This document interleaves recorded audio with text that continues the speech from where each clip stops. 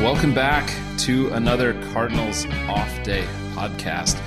We are on an extremely rare double midweek off day, but Ben and I are here for you with a Cardinals Off Day. I'm Ben Godar. As I just mentioned, I'm here as always with my good friend Ben Humphrey. Ben, how are you doing? I'm doing pretty well, even though the Cardinals are dragging a little bit as they wind up this stretch of 19 games in 19 days. And for our listeners, just with our schedules, we are recording during the 19th of those games on the evening of May the 30th. So we can get this podcast out to you first thing on the first of back-to-back off days, which is the first time that's happened since we started doing this podcast, isn't it, Ben? I believe so. And so if Ben and I don't mention center fielder Tommy Edmonds' 4 home run game and his multiple diving catches in center field, that is why we're recording it while the game is in progress. But we will talk about a number of things that have happened during this 19-game stretch. Obviously, with a stretch that long, it's been quite a while since we've recorded, so there's a lot for us to talk about. Before we get to that, I do want to mention, by popular demand, the original Gormania t-shirts are back for sale. Those of you that have been listening since last season know last year we created these Gormania t-shirts to celebrate the promotion of Nolan Gorman. They were a fundraiser. We sold a number of them last year, but boy, they're in even higher demand this year now that Nolan Gorman has become the greatest player on the planet. So we're excited to put those back up for sale. This season, there are a fundraiser for Cardinals Care, so all profits from the shirts are going to go to Cardinals Care. You can find a link to purchase those. Probably Twitter is the easiest place to find those if you go to Cardinals Off Day on Twitter. Ben, anything else before we dive into what have we learned? No, I'm ready when you are and excited to be back recording after almost a 3-week break, one of our longer stretches of the year. Well, Ben, I feel like I always ask you what you've learned first. So I'm actually going to jump in first and tell you that, you know, what I have learned over the last 19 days is that the reports of the death of DeWitt Ball, I think they've been greatly exaggerated, Ben. Because when we recorded 19 days ago, you know, the team was still in pretty rough shape. You know, I believe they were still in last place last time we recorded. Things were dire. You know, obviously been on quite an upswing here, though. You know, the last few games, as you mentioned, you know, things have dipped a little bit. We're going to talk about some of the things that have changed.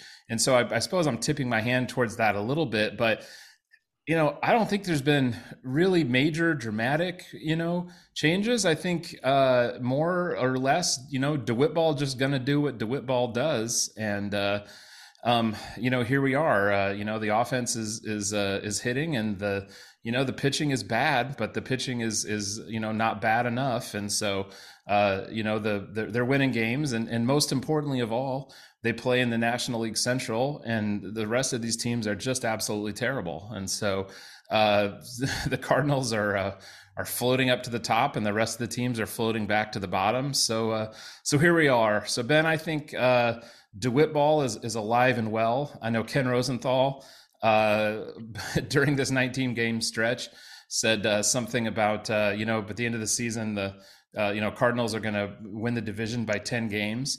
I think some people were kind of shocked by that prediction, but you know, he said it only slightly tongue in cheek, but it's not a crazy prediction, Ben. And what I've learned, I think, goes kind of hand in glove to what you learned, Ben, but mine's maybe a little bit more about perspective than the reality within the organization, and it's the way that we as fans look at the team. Number one, we are much more aware of the Cardinals than any other organization, and certainly those organizations outside the division. And so a couple weeks ago, or about a week ago, I started looking at the wild card standings, and you know, I made the joke about them transitioning to talking about, competition for the last wild card spot. And, the Cardinals are no longer in last place, but they're still 8 games below 500, but they're only 5 games out of the last wild card spot. And, and they're within a stone's throw of it. Now they're going to have to leapfrog over all of these other teams, which is no easy task, but the Cubs are sinking like a stone. You figure Colorado will be doing more of that as well. Cincinnati isn't great, and they're probably going to sink like a stone as well. And so then you've got San Diego, Philadelphia, Pittsburgh, New York, San Francisco, and Miami, and they're all in that picture. And none of those teams really strike me, as we sit here today, as being that good. And in fact, out of those teams that I just listed, Ben, do you know how many of them have a positive run differential? That feels like the kind of question that I'm going to be surprised by the answer at. So I'm going to say 0. Oh, not 0. And this is through May the 29th, but it is only 3 of those teams have a positive run differential. The Pirates are at 0. The Giants are at +9, the Cubs +5, the Cardinals +6. Everyone else of the teams that I just listed are negative. And so this is kind of the new landscape of the expanded postseason where, competitive has a different meaning now. So DeWallet ball is not dead. It just exists in a different competitive balance with everyone else, and it's a lower threshold for DeWallet ball to be viable and them to sell the project as quote unquote competitive, and you should buy tickets and come out and see meaningful baseball in September because hey, we're only 5 games out of the last playoff spot, and what happened with the last team that won the last playoff spot. They beat us in the wild card, won the pennant, and lost a pretty competitive World Series, all things considered. And so I think something that we need to do as fans is appreciate that the lows are nowhere near as low anymore, and the highs really aren't as high either during the 162 game slog, because you have 6 playoff berths at stake. And if you aren't one of the top 2 seeds, there's not much difference between those bottom 4 berths. And so it makes DeWallet ball much more appealing to owners because they don't have to spend as much money to be competitive. And I also think, unfortunately for fans, and we'll get into this a little bit more, but I think it's going to have a real impact on the trade deadline as we move forward because there's going to be fewer sellers. But we'll have an opportunity to kind of talk about that more in depth in response to some of the questions we got. Yeah. Oh, yeah. I have things to say about that for sure. So, yeah. Well, as we and as you mentioned, we are going to get to a number of listener questions later on. We do have a couple main topics we want to hit on. The first of which actually does have to do with probably the biggest move that the team did make during this 19 game run, and that was to, I guess, actually sort of finally make a move in their rotation that was not based on an injury, and that was to move Matthew Liberatore into the rotation and move Steven Matz into the bullpen, even though it started, of course, with this move to a 6-man rotation and Liberatore still featuring out of the bullpen briefly. But now at this point, Matz has now pitched out of the bullpen, and it seems as I sit here that Liberatore is now going to be have a spot in the rotation, and Matz is for the time being moved into the bullpen. So Ben, what are your thoughts going forward just on that move and what you think it means kind of going forward? Well, I got a little bit curious because we were rather underwhelmed by the Matz signing. And for new listeners, we deemed Matz to be Dr. Thunder to Marcus Stroman's Dr. Pepper. You know, Matz is the store brand version, not as good, much cheaper. And so DeWitt and Mozeliak aggressively signed him. And the quickness of the signing, and now Matt's performance in relief last year and his overall salary kind of got me to thinking about former Cardinals lefty Andrew Miller. Of course, signed to be a relief pitcher, a proven commodity, although in the decline phase of his career. But you know, he was certainly more of a Dr. Pepper, I guess, maybe near the expiration date or past the expiration date when they signed him. Yeah. But Ben, I looked up the salaries for Miller on that under that his contract and what Matz has left. Miller in 2019, the Cardinals paid him $11 million. In 2020, $11.5 million, and the 2021 overall value was $12 million. Steven Matz this year makes $10.5 million. Next year and the year after that, he's slotted to make $12.5 million, and that's per Cots Baseball Contracts on Baseball Prospectus. So you'll recall Matz's stint in relief last year, very, very low amount of innings, but his stuff played up. He looked very good, which is one of the reasons I think I was optimistic about him when, you know, assuming he was healthy coming into this season. And I think a lot of folks shared that belief. But as we look at him now, he just doesn't seem to have it as a starter. But you look at that salary, and he also probably isn't cost prohibitive as a reliever either. So it's a move where, you know, it seems to make a lot of sense because I think Matthew Liberatore is ready to pitch in the major leagues every fifth day for the rest of this year. And the Cardinals owe it to him with all the work he put in during the offseason and the performance he's had to date in the minor leagues to give him that look. I mean, what do you think? I agree.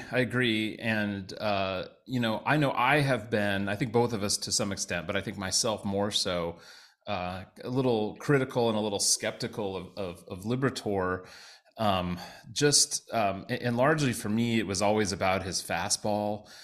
It was about his fastball velocity, the kind of inconsistency about that. And for me, it was kind of just about like the shape of it and also just sort of the game plan with his fastball, especially, but just what was he doing with that fastball and that curve combo? And I just didn't really, in the stints that we would see him and the extent to which I had seen him in the minor leagues over these previous seasons, I had some skepticism about, was he developing into, what would be an effective, major leaguer? But this season, what he was doing in AAA was looking really promising. And in particular, it was that increased fastball velocity, but even more than just maybe the slight increase, because we'd saw him touch these numbers before, but he couldn't maintain them. It's maintaining those numbers.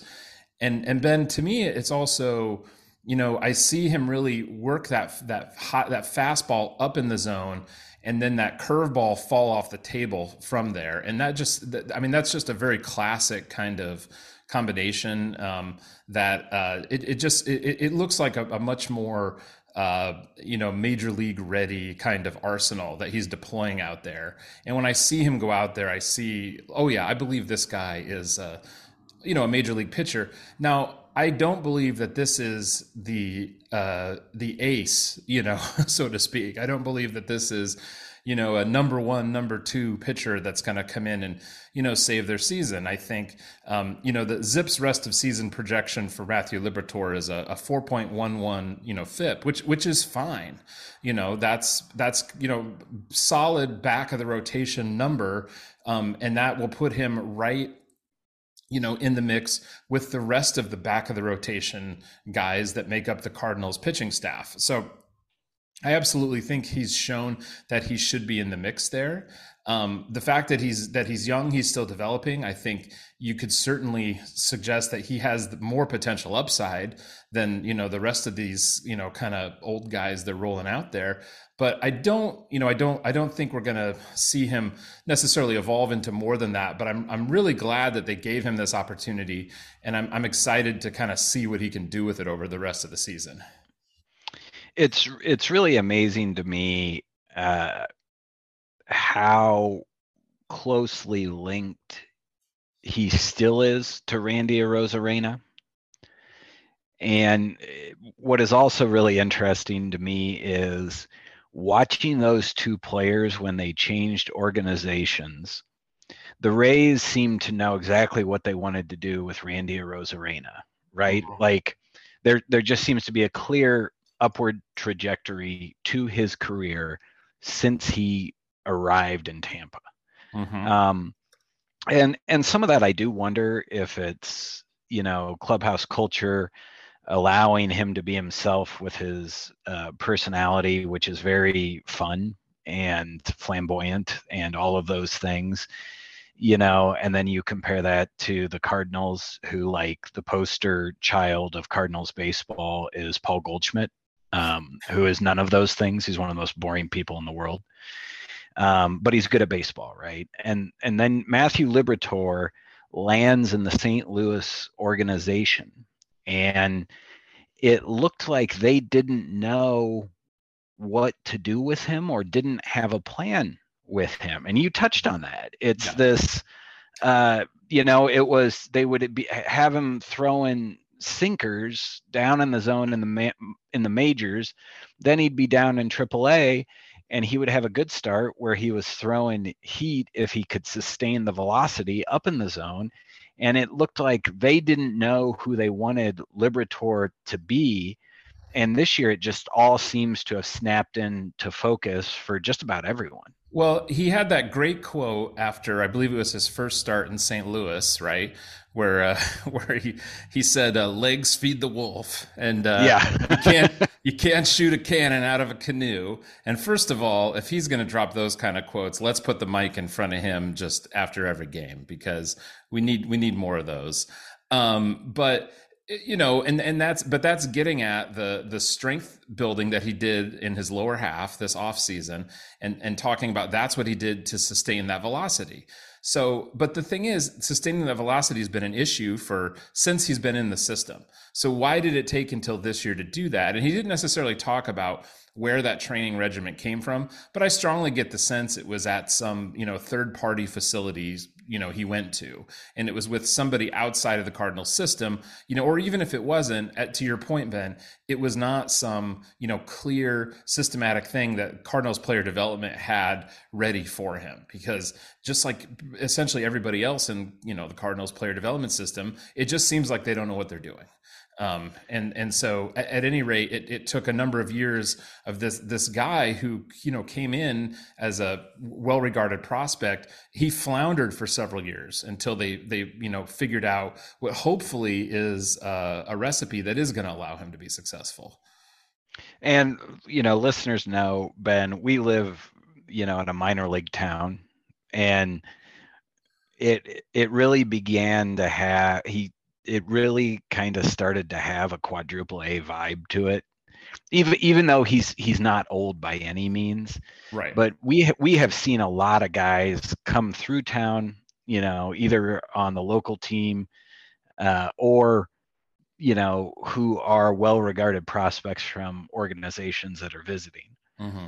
And you go see them, and it just kind of, you don't understand why they are rated as highly as they are when Mm-hmm. you see them, Yeah. and the way they're going about, especially on the pitching side, the way they're going about attacking hitters and those types of things. And then there are the guys where it's just immediately clear why they're a top prospect, right? Yeah. And oftentimes, you're only going on one start, you don't know, right? But Right. a lot of times the guys who just don't maybe seem to understand who they are or what the organization wants them to be, or whatever the case may be, you kind of see them maybe find their way to the majors in relief, if at all. Mm-hmm.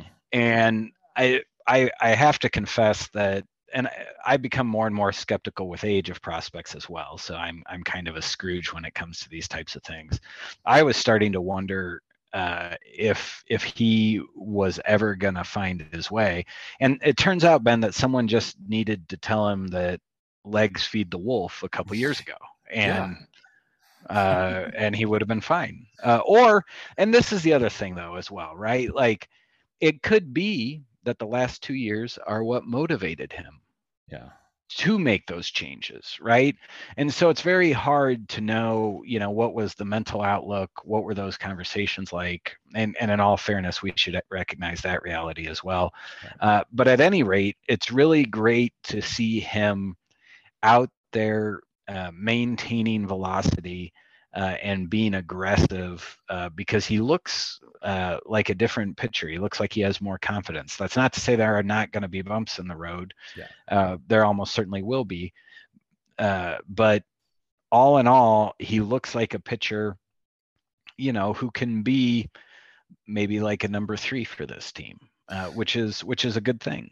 I certainly hope so, but yeah, I would very much asterisk this. He's made 2 starts so far this season, and yeah, the results were very good in AAA, but he was also in his 3rd trip through AAA, and so guys that have been there that long do tend to have pretty good results because they're kind of polished for that level. Sort of starts to maybe make their numbers look a little better than they might be otherwise.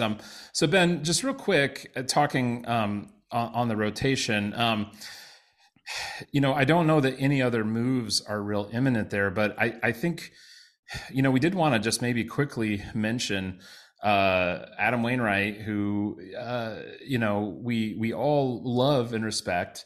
And I think we all want to see Adam Wainwright get that 200th win. I know I certainly do. He may be the last pitcher to ever get 200 wins. I was just looking again the other day at the, current win leaderboard, and he legitimately might be the last pitcher to ever get 200 wins. But, I was also just looking at, statistics where Steven Matz leads Adam Wainwright. And I'll give you a quick list of those, Ben. Fielding independent pitching, xFIP, ERA, wins above replacement, and K percentage. Those are all statistics where Steven Matz leads Adam Wainwright. And I think we can all agree that Steven Matz has not been good. So I think, by just logic, we would have to say that Adam Wainwright has also not been good. Yeah, he hasn't been. And as much as it pains me to say that, I was hoping that the description of him as a, quote unquote, crafty veteran. I'm sorry, did you say crafty? Is that what you said? Yes. Okay. I thought I heard something else, but go on. Yes. I was hoping that would be sort of out of obligation from the sports writer trope playbook instead of, reality, where he doesn't have it. Like it's it wouldn't surprise me if there's Vaseline and all sorts of other substances under the jersey, right? Like it's really got a strong major league feel. And the movie, not the Major League Baseball league itself. But I was hoping that he would come out, he would be healthy, and he would be good. But this looks like the guy who ended last season more than the guy who started last season. Yeah. And it's certainly cause for concern in my book. And one of the fun things that Baseball Savant has is they give you historical similar pitchers to players, and here we're talking about Adam Wainwright, so it's pitchers. And based on batted ball profile, Adam Wainwright's second most similar pitcher is 2021 Steven Matz. So the Cardinals, they may have just decided they have too much Dr. Thunder in the rotation with Wainwright and Matz. So they're moving Matz to the bullpen. They're going to let Wainwright fulfill the Dr. Thunder role for the rest of the year because he was the low budget, unsexy free agent signing. There's also some sentimentality in there, which for me is also true for Dr. Thunder. There's some sentimentality in there. Ben, we also, we know that Mo is near the end of his tenure, and I wonder if he is just trying to achieve what has long been his dream, which is to have a rotation of all number 5 starters whose comps are all each other. I think that's something that he has long strove to achieve. He's come very, very close, and this might be the season that he pulls it off. You are very right. This rotation coming into this season is like the St. Louis Cardinals, only more so, right? Like it really is. I've got some Brad Pitt from Inglourious Bastards vibes about Mo. Like, this is my masterpiece.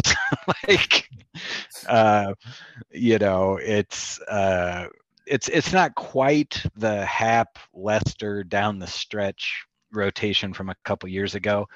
But that's because we haven't hit the trade deadline yet, Ben. Right? Give the man some time. Yeah, it wouldn't surprise me if we get to that point, But it's been tough watching Wainwright too, because. But do you know what the silver lining here, Ben, is he is coming back off an injury. Yeah, and we have been here before where it looks like this is the end of the line, and he has found a way to improve and find his groove. I was going to say, if I could insert a GIF into a podcast, this is where I would put the Undertaker sitting up in the coffin right here. Because we've seen Adam Wainwright do this so many times, and here in his final season, it would be lovely and unsurprising to see, after something as insignificant as a 2-day off day, for him to suddenly, put together a 2-month run of great results and convince us, he's back, and then to turn into absolute garbage again. But, I hope we see it. I hope we see a run of good results, and I certainly hope we get to that 200th win. Ben, shall we move into topic number 2? Yeah. So I think, we did want to just kind of broadly touch on this fact that, since we last recorded, the team really went on a pretty impressive winning streak. And I don't know, we're not just winning, not streak in the sense of the, big streak they went on a couple years ago, but just overall a run of good form, as they would say in soccer. And so I kind of look back and, I thought maybe a good date to peg for it would be May 6th, which was the beginning of a Contreras gate. That was the date that, of course, they announced that, he would only play the outfield and designated hitter now and forever. And then, of course, 2 hours later started backtracking on that. But, at that point, Ben, the team was 10-23.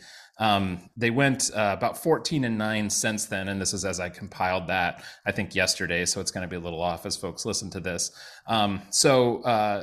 Obviously really turned things around. So, I'm just kind of curious, anything that you think is particularly different since then versus just, what's the same. But I'm going to start things off, Ben, and I'm going to tell you the big, one thing that jumps out to me that's different, and I have absolutely no idea why, is Jack Flaherty. Do you have any explanation for Jack Flaherty at all? Because he is an absolute enigma to me. The only thing that I can come up with is he likes Heath Ledger's Joker so much that he's gotten caught up in all of that of just sort of unleash anarchy and all of that. So no, it's been, if you can throw 93 to 95, you throw 93 to 95 miles an hour, right? Like it's not a secret. So the whole thing is you don't play with your velocity, Ben. That's not what pitching is. And I believe in the art of pitching, Mr. Godar. I mean, I grew up not grew up, but spent a lot of years watching Dave Duncan's stats. Yeah, so the day that Flaherty had that contentious press conference with Derek Gould, his numbers on that day, up through that point, he had a 22% strikeout rate, a 15% walk rate. In the three starts since then, he's basically looked like the old Jack Flaherty. The K rate's slightly better; it's up to 25%. The walk rate's down to 9%. I know it's only it's only three starts, but uh, you know, I said it before he's an enigma to me, Ben. If I really had to pick out a reason for it, I would say that this is a player that's pitching with a tear in his labrum, and I think that it's just always going to be there, and it's going to affect him differently at different times, and it could just be a matter of the pain subsided, and whether that was an injection or something, or whether it's just the natural variations in how your body feels, and he's just on a run of time right now where he does feel better and he is able to pitch more like himself. He may have these kind of ups and downs for his whole career. Who knows? Sometimes I think you and I can be smart and look at numbers and come up with reasons to understand and predict players. I cannot do that with Jack Flaherty, but I'm very happy that we've seen some better results here over these last 19 games. Yeah, it's been very heartening. And that start against Milwaukee was, the ideal Jack Flaherty start.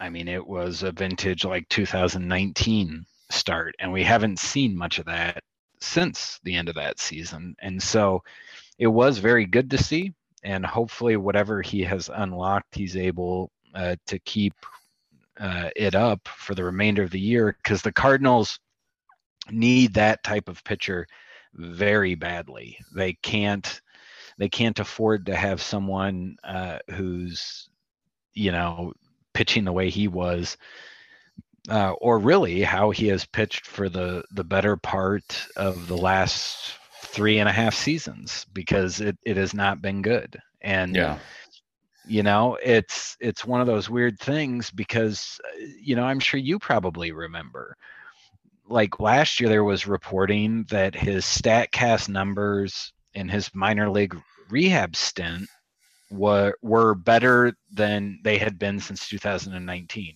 right? right. And that he looked very good.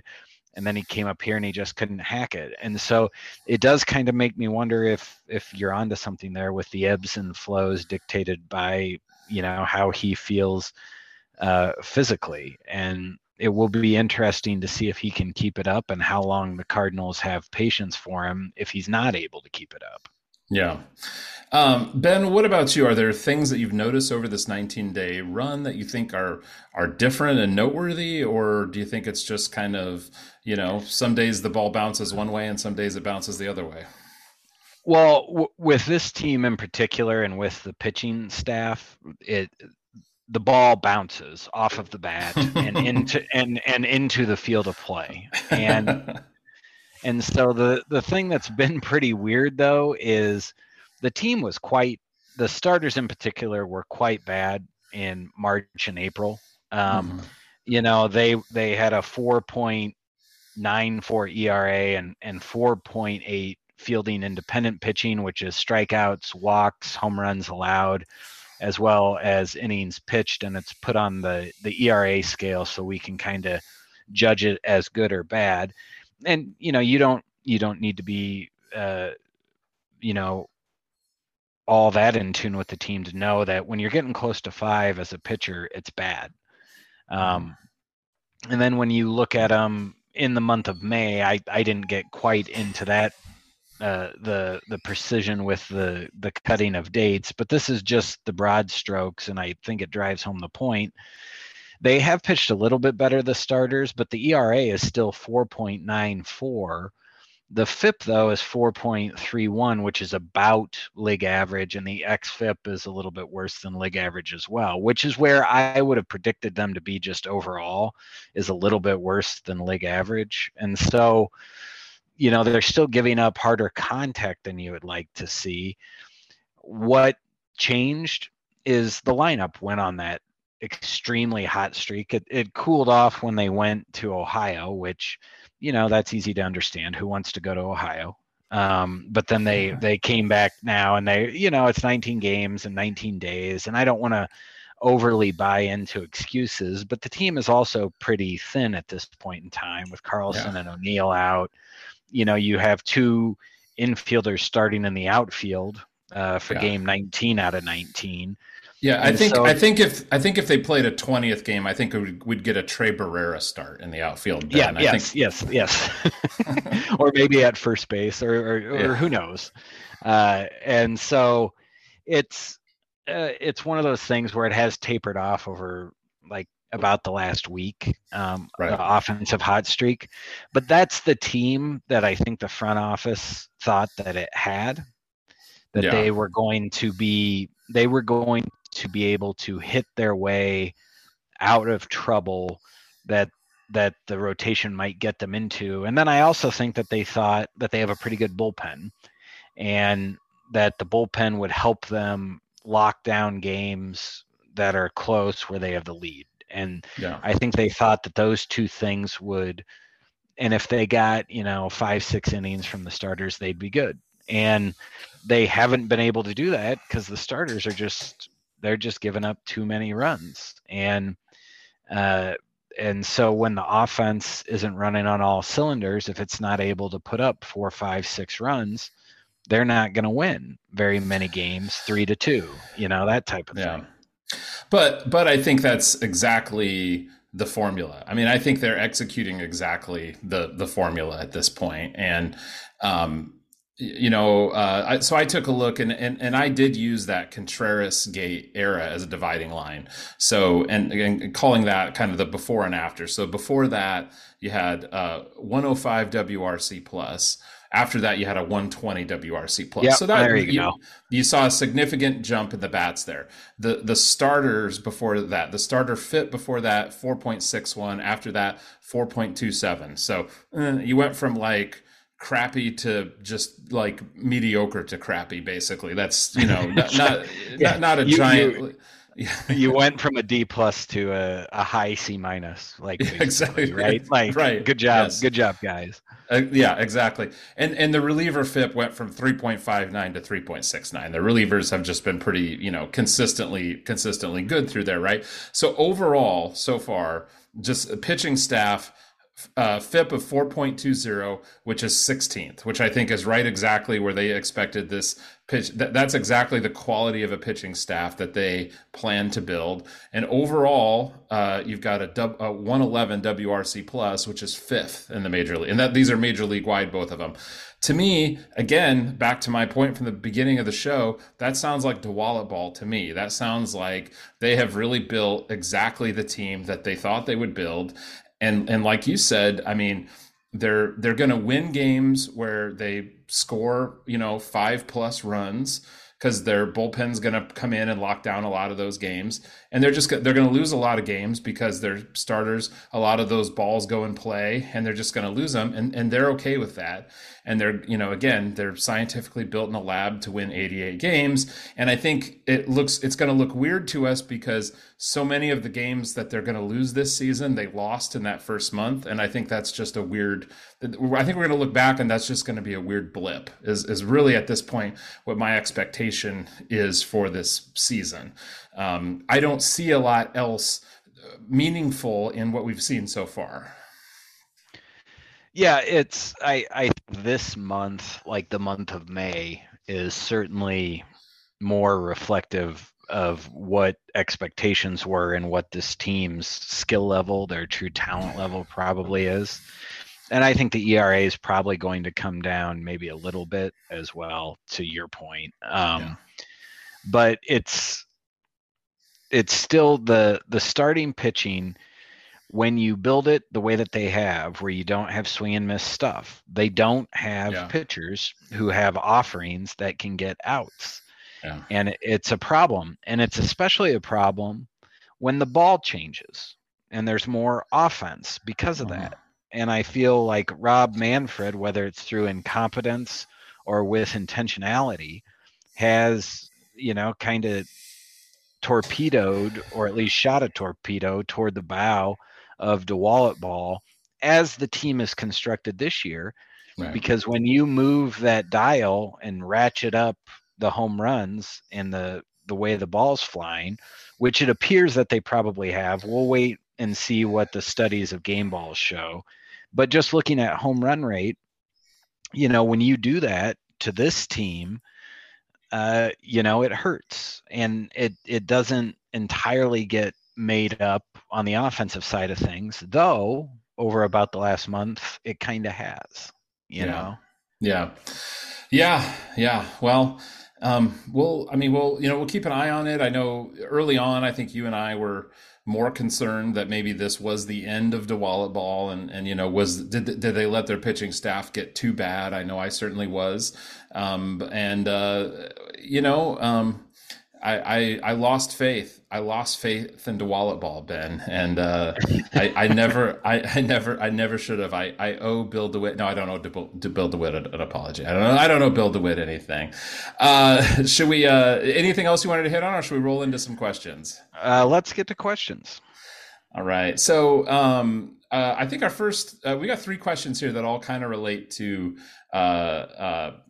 Really relate to Steven Matz more or less. So I'm gonna read all 3 of these together, Ben, and then maybe we can kind of address them together. So STL Batters Box asked, why is Matz still on this team? Jeremy Baustian asked, is it time to tweak the Matz nickname if he goes to the bullpen? Diet Dr. Thunder, maybe. And Andrew Schneider asks, assuming Libby stays in the rotation for the remainder of the year, how would you handle the Dr. Thunder situation and our need for both starters and a long relief option? So, Ben, we got 3 somewhat related Dr. Thunder questions there. How do you want to dive in? I understand the why is Matt still on the team question. Where it's coming from. I definitely understand the frustration, but he's owed a lot of money, and he hasn't been so horrendous that you cut him. This isn't Ryan Franklin levels of bad or something like that, right? Like, this is, it's an unfortunate couple months, but he's shown skill as a reliever in the past. The team needs some relief innings, so there's potential value there. What do you think, with respect to how they should handle it? Do they banish him to the bullpen for the rest of the year? Is it a temporary thing? What do you think they'll do? Well, I love the point that you made, I think, first on Twitter, and then you brought it up earlier in the show, and the comparison to Andrew Miller and the fact that, yes, Steven Matz was signed as a starter, and the idea was this guy is going to be in our rotation for the duration of this contract. But if you look at the numbers, they're comparable to what they paid Andrew Miller out of the bullpen, and they're comparable to what a lot of guys make that pitch out of the bullpen. And in the brief amount of time that Matz has pitched out of the bullpen, we've seen him be effective out of the bullpen. So I think there's nothing wrong with them moving Steven Matz to the bullpen. And as you said, a guy that they owe this much money to, they held on to Brett Cecil through that entire contract. And Brett Cecil was just absolute dead weight. So Steven Matz is here, and I think there's a decent chance that he can be an effective bullpen arm. He's not going to be what they hoped he would be, but they can still get something out of him. So, I think he'll be there. I think he'll be in the bullpen. And if he's an effective left-hander in their bullpen for $11 million, that's honestly fine. I think $11 million is not as much as it sounds like on the free agent market. To folks. So it's really not so much.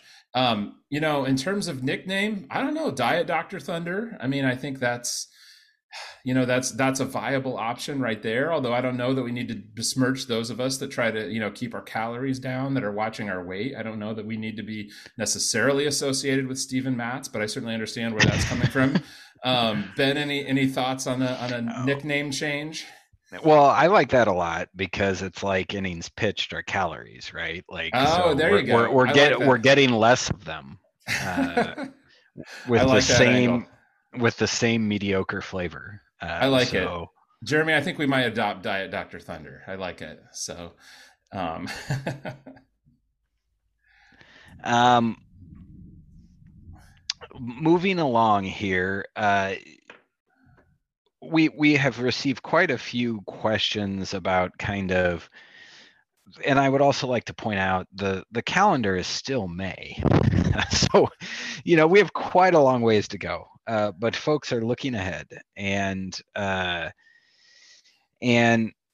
Greg Maturin asked, assuming the team middles along as it has, playing almost 500 ball, what happens? Do they sell? Is Mo constitutionally capable of selling?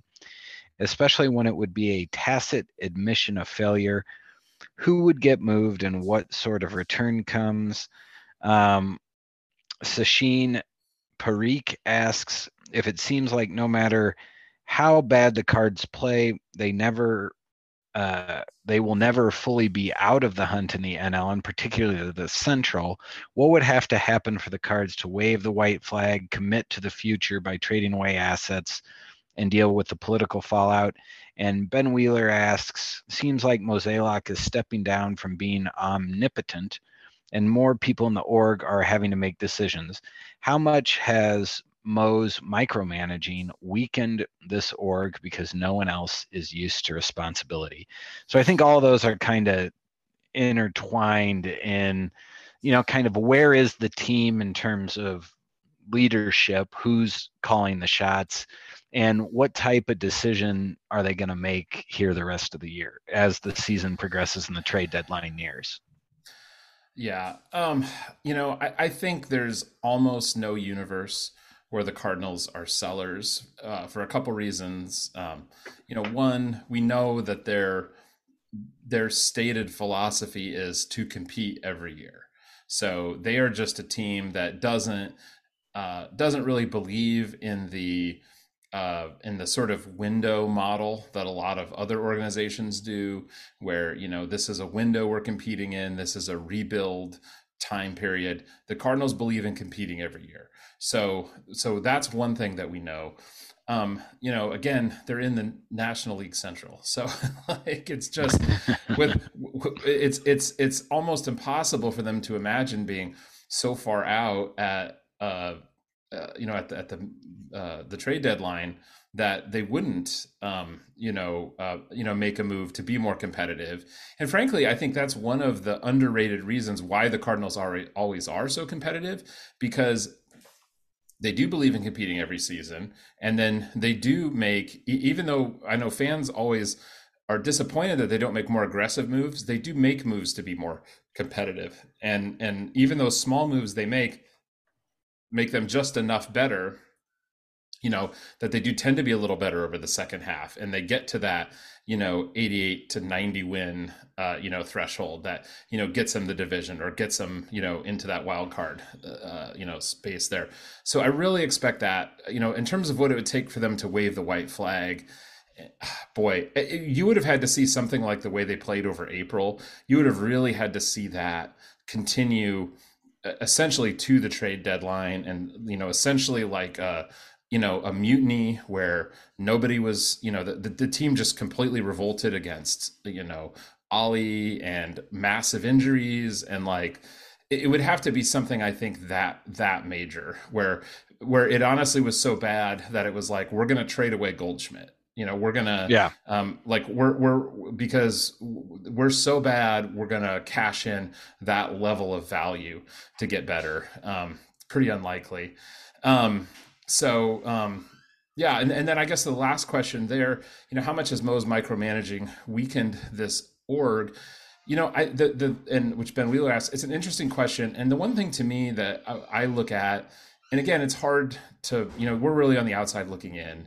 But the thing to me that I just am more and more critical of is the organization just looks more and more insular. And it just seems like there's fewer and fewer kind of outside voices, that are involved. And I just continue to think that's a problem. And I think probably, to me, most noticeably in player development, which looks like an obvious area of weakness. And yet I don't see the organization, bringing in outside expertise in player development to to bolster that. And I don't see them doing anything as revolutionary as when Jeff Lunau was brought in, in the early 2000s, when they said, hey, this, we really need to enhance what we're doing analytically here and become leaders in that. That was a real revolutionary moment in the organization. And, and basically they have not done that for almost 20 years now. Yeah. It's interesting because I think that the president of baseball operations or the general manager also oftentimes, because they're the public face, gets a lot of the criticism. But I think the reporting and even the comments from whether it's DeWitt or Mozeliak is pretty clear that it's a collaborative effort. For example, in the MLB draft, right? Like Randy Forrest gets a lot of credit, just expressly stated in coverage of the draft, coverage of the Montgomery for Bader trade.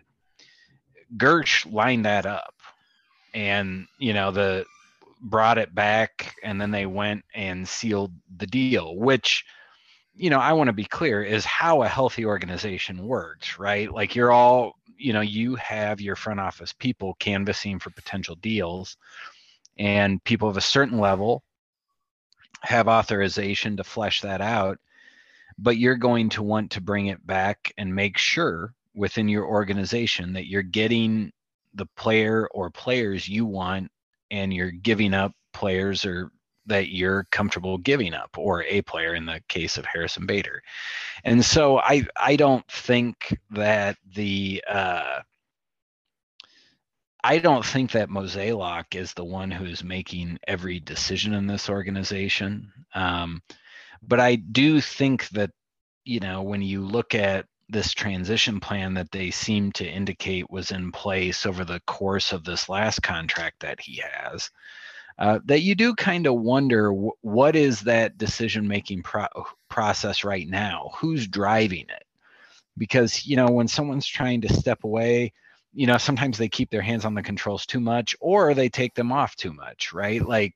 And so who's sort of the driving force around the roster composition of the 2023 St. Louis Cardinals? And for the first time in a long time, I don't know if I really 100%, other than Bill DeWitt, right? Like he sets the budget, but even then there's wiggle room, right?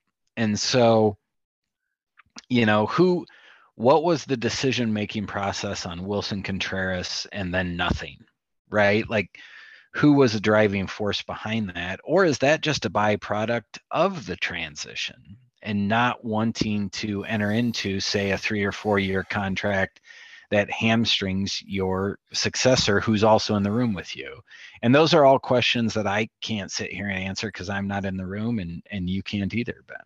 Yeah, absolutely. All right. So we got a couple questions related to prospects. Buck Webb asks, was the Liberatore for Arozarena trade worth it? I feel like we are seeing signs of what they hoped for from Liberatore. Ben, what do you think? Well, and we already discussed this quite a bit. And I'm going to take this as an opportunity to point out, as I do all too often, that the St. Louis Cardinals played Tommy Edman in the outfield in 2019 over Randy Arozarena. Okay. They made that choice. That is how they assessed the talent and what was best for this organization. I think it's one of the stupidest things that a major league organization has done in probably the last 5 years, maybe the last 10 years, just beyond stupid. And so it's really indefensible. But that being said, the Cardinals apparently rated Tommy Edman above Randy Arozarena as an outfielder, even though Tommy Edman was not an outfielder and doesn't have a strong throwing arm, and is probably a utility player at his true talent level, as he's shown this year, right? And so they valued Tommy Edman in 2019 more than Randy Arozarena. And I honestly believe that the St. Louis Cardinals thought that they were getting a bit of a steal when they got Liberatore for Arozarena, because I don't think that they accurately assessed Arozarena's potential, and I don't think they accurately assessed Liberatore's potential in their organization with its flawed player development. Now, that being said, after the trade, if neither player is traded, what's their trajectory? That's a counterfactual. Who knows? But I think right now, the Cardinals are very happy to have Matthew Liberatore, and perhaps very happy to have Liberatore over Randy Arozarena, because they sure need another starting pitcher this year more than they need another outfielder who's not living up to his potential. Yeah. No, I agree. I mean, it seems almost certainly, that will be the case that, if we want to do the winners and losers of a trade, that, the Cardinals were losers of that trade, almost certainly. That said, I don't know. That's always, I think, it's always a little unfair to do that, I think. And you do always have to go back to, like, what did we know at the time? And at the time, Randy Arozarena was a prospect. He had just had a real kind of AAA breakout, right?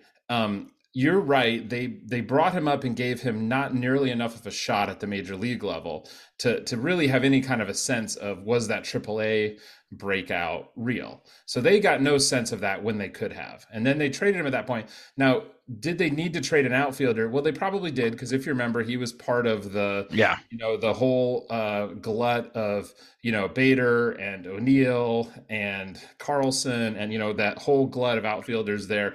They had too many outfielders. So it kind of made sense that they needed to clear somebody out there. He was the one they chose. They probably chose poorly. Almost certainly chose poorly. That said, Randy Arozarena is 28 years old. Matthew Liberatore is 23 years old. So, it's there is still time for the ledger to lean somewhat back in the Cardinals' direction on this. So, I don't think it's a completely done deal, but yeah, I mean, it's, they probably will not, it's probably not one that they're going to look back on and say, home run deal for us. In 6 years, it's very possible that the Cardinals are the winners of that trade, right? Like, it's very possible. But it also, to me, and this is the reason, I have John Mozeliak in my head, hindsight's 2020, doing all that. But is there much of a reason to believe that Arozarena could have become the hitter he has become with the Rays with the Cardinals? And I mean, the Rays basically took their offense from last year, which is largely similar, and turned just a huge number of them into above average hitters. And I don't see that type of dramatic tinkering going on in St. Louis. And it just makes me wonder if, the Cardinals looked at Arozarena, were like, batting average on balls and play driven, rabbit ball, like, we'll flip him for a pitcher. And I can understand that. But that counterfactual of Arozarena becoming this Randy Arozarena with St. Louis, it just seems unlikely to me. Yeah, well, we will never know. We will never know. All right. So DeWallet Inspector asks, who is the Ben's favorite under the radar prospect? By that, I mean a guy who isn't or hasn't been in the top 100 lists. All right, Ben, anybody you've got in mind for this? Mine, I don't know if he's really, how under the radar he is. I guess it depends on how you have your radar calibrated, right, Ben? Right. It does. So mine is probably Pedro Pajes. One, he has a wonderful name. Mm-hmm. 2, he is a catcher who's good at defense. And 3, he draws walks. And this year, his second tour with the AA Springfield Cardinals, after not performing so well in Memphis last year, he's putting together a very solid offensive year. And so I think rather than Ivan Herrera, I think he is probably the heir to Andrew Kisner as the everyday catcher. I mean, excuse me, Wilson Contreras as the everyday catcher. And I think he could be a serviceable bat who is a very good defensive catcher and could be the backstop in St. Louis for 6 to 10 years. It wouldn't surprise me. And so he's someone that I keep an eye on, and he's one of my favorites. What about you, Ben? Yeah, and I feel like this is not a very deep cut, but I'm going to go with Won Bin Cho, the Korean outfielder. He's far off the top 100 list, but I know he is a bit of a fan favorite.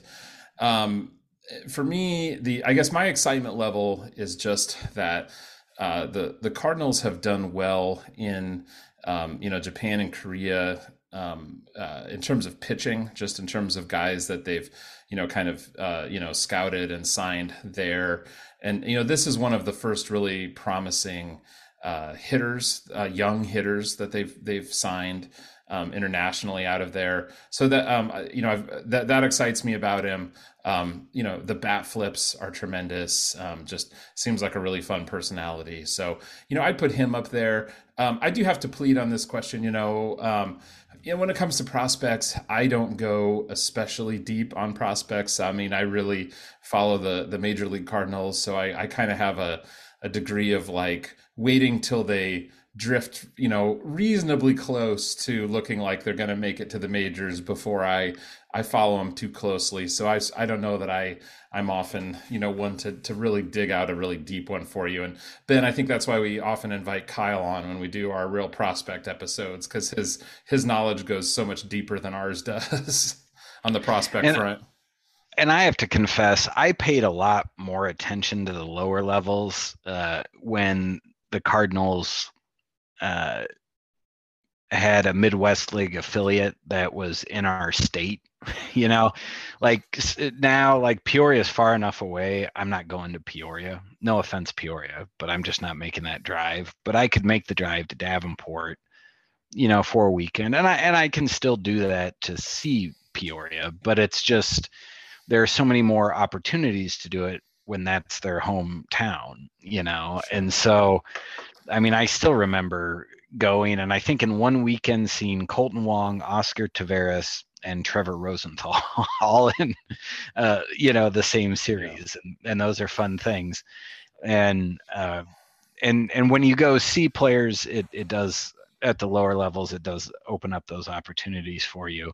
But now I'm just a jaded AAA town guy, so I know that prospect flameout is real, and I don't follow the lower levels as closely as I used to, say 10, 15 years ago, when I had more time on my hands and did a little bit more traveling to watch those teams play. But let's move to our last question, which is very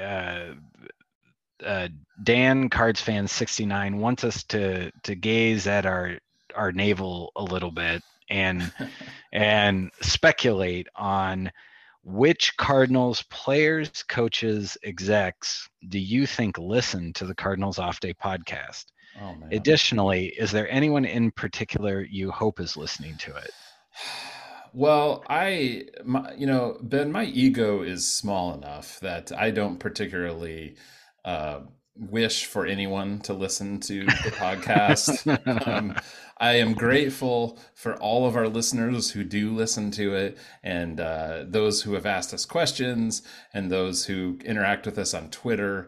If someone ever tells me that they do not enjoy the show, I say, hey, good job. You do not need to enjoy the show. So in terms of Cardinals coaches or players or execs, Boy, I don't know. I don't feel I don't think highly enough of my opinions that I feel that they need to listen. I know. Yeah, I think you and I are fans, and we watch the team pretty closely. We've both been writing about the team, or now podcasting about the team for, gosh, 10 years, and you longer than that. And so, I think we occasionally say interesting enough things that people continue to read and or listen.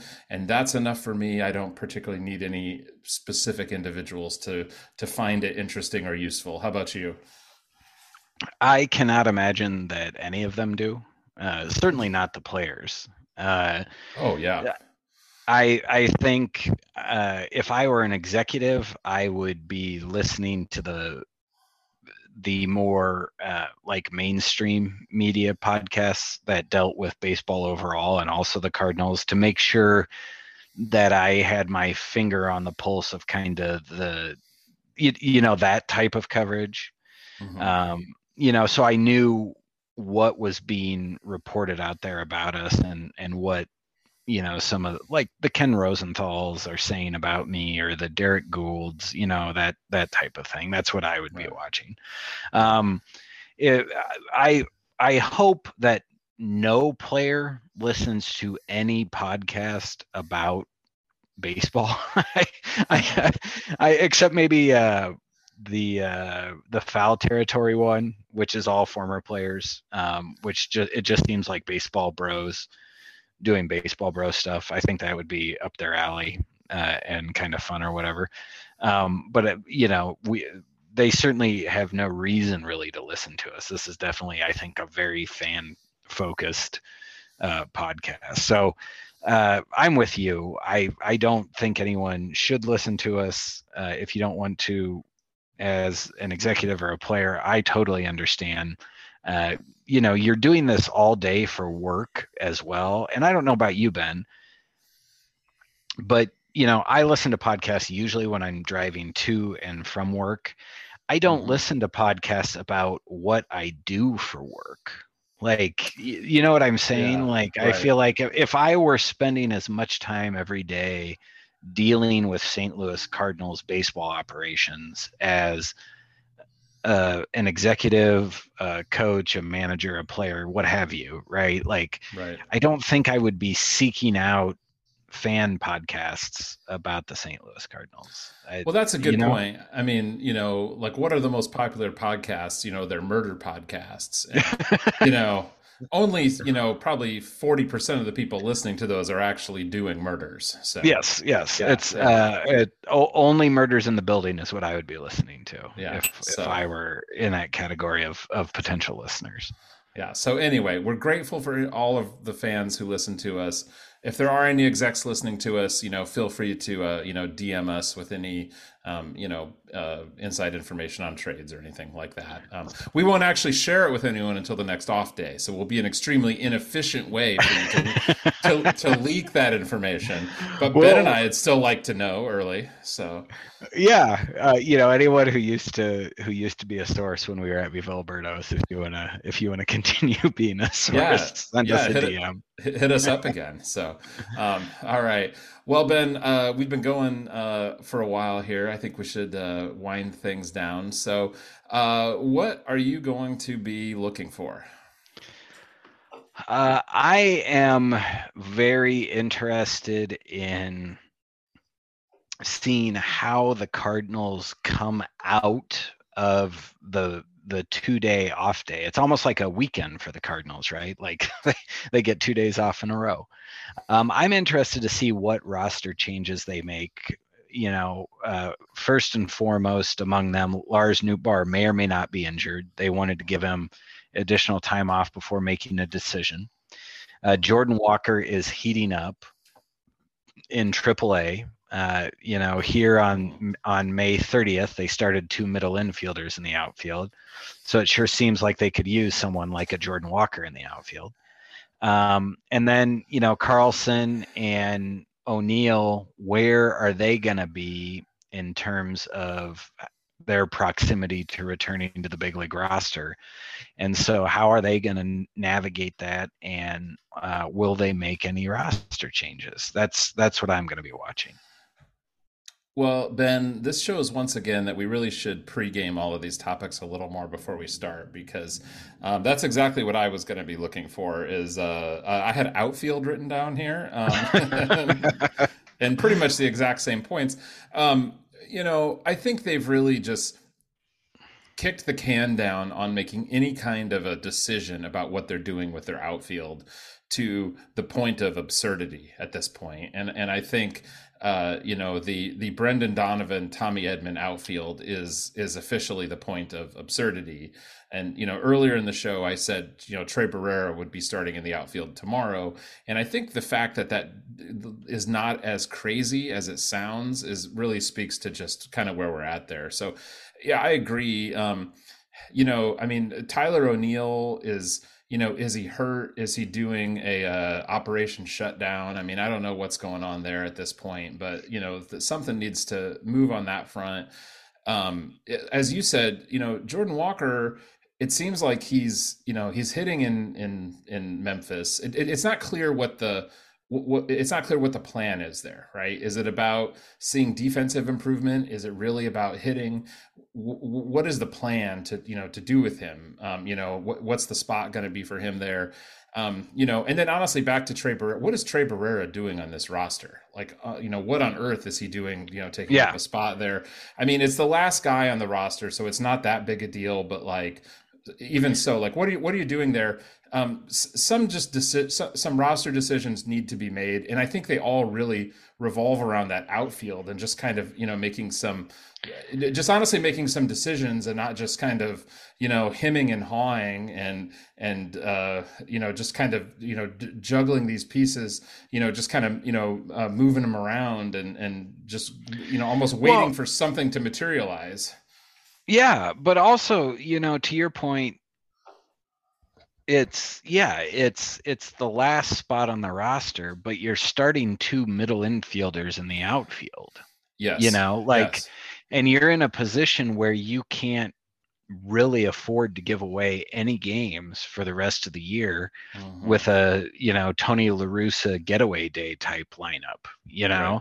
Yeah. And so it is the last spot, but if Jordan Walker can help you win a game against the Royals in May, you need to win that game, and so you need to put your team in the best position to succeed, and carrying this many catchers is not doing that. And I think some of the more recent lineups show that. Yeah. If you have, that type of Lars Nootbaar situation where is he injured or not, we don't know. That's where you hamstring yourself, because really now Lars Nootbaar is the last roster spot that doesn't matter because he's maybe injured, and that moves, your third string catcher up a spot. Yeah. And so that's where you hurt yourself. Yeah. Well, and I mean, I'm not at all a believer in the Luken Baker breakout in any real way. But if you're going to have just a totally dead roster spot up there, why not take a guy like Luken Baker, who's having probably the peak of his career, and bring him up into a spot that is literally just going to be an occasional pinch hitting spot, give the guy his cup of coffee. You're going to DFA him in a brief amount of time when you're done with that anyway. But hey, you know what? You might, that's a guy who might get a couple valuable pinch hitting at bats out of you. Might hit an eighth inning pinch hit home run for you that steals you a game or two over the 3 weeks that he's on your roster. I'm just saying, like, I can speculate and imagine a tiny bit of value out of that. There is no value at all out of Trey Barrera as a third catcher. No, none whatsoever. So, and it's silly. The whole thing is silly. And the fact that they're keeping him on the roster, I feel like they need to be interrogated a little bit about this, because it's gone on quite long. Like yeah. like a month. Yeah. What are we doing here? Well, what if another team claims him off of waivers? Then you'll just have to go out there and sign one of the 50 other Trey Barreras that are floating around out there. You've got Austin Romine's number, right? Yeah. Yeah, I don't think do they have phone numbers in the hills of Idaho? I don't know, Ben. We'll have to check on that. So, all right, Ben, do you have an off day recommendation for folks? My off day recommendation, there was a really good post on Baseball Prospectus earlier today, and it had to do with like hitter swing choices, and how are they making those choices. And it's by Robert Orr, who is a writer there for Baseball Prospectus, and it was sort of through the prism of Ezekiel Duran. It's on Baseball Prospectus. It's really good. I also want to share Robert Orr's Twitter handle, which is at not the Bobby Orr, which I really appreciate. But I thought that was a really interesting post, and it really got me to thinking, and I think it might get you to thinking as well, and I recommend checking it out. Nice, very nice. So my off day recommendation, I'm actually going to recommend another Cardinals podcast. This is the There Is Crying in Baseball podcast. It just launched. One of the hosts is a friend of the Off Day Pod, Sarah Ann. They actually just had their first full episode last week, although I believe there will actually be another new episode up the same day this podcast is out. So you can go check that out. Ben, I don't know if you've noticed this, but most baseball podcasts are two dudes talking about baseball, and we don't really do a whole lot to move the needle on that. But one of the nice things about this podcast, it's three women hosts. Even just in the first episode, had a number of really fun segments. The rally drink of the week was my particular favorite segment that they did. Very good. As the former writer of the Cooking with the Cardinals segment that I would do in the off season, always a good fan of a Cardinals or just baseball related recipe. So, well, I know you're often making me 1985 St. Louis Cardinals mixed drinks when I come to your house. So this is so up your alley. It's ridiculous. It's almost like they focus grouped it for you. That's true. We have enjoyed Bob Forsh's poolside libation. Yes, we have. So, but that segment was really good, and I really enjoyed it. Yeah. So anyway, I would definitely recommend folks check that podcast out. Ben, anything else for the good of the group before we wrap it up? No, enjoy the nice weather, hopefully, that you'll have in your area. It's been pretty nice here because there's going to be 2 days without baseball to watch on the television. You can get out and enjoy the weather. Absolutely. So yeah, we will. This episode is going to have to span both off days. We are not going to do a fresh off day on the second off day. So anyway, but hope you enjoy both off days. We will be back with you on the next Cardinals off day. Thanks, everybody.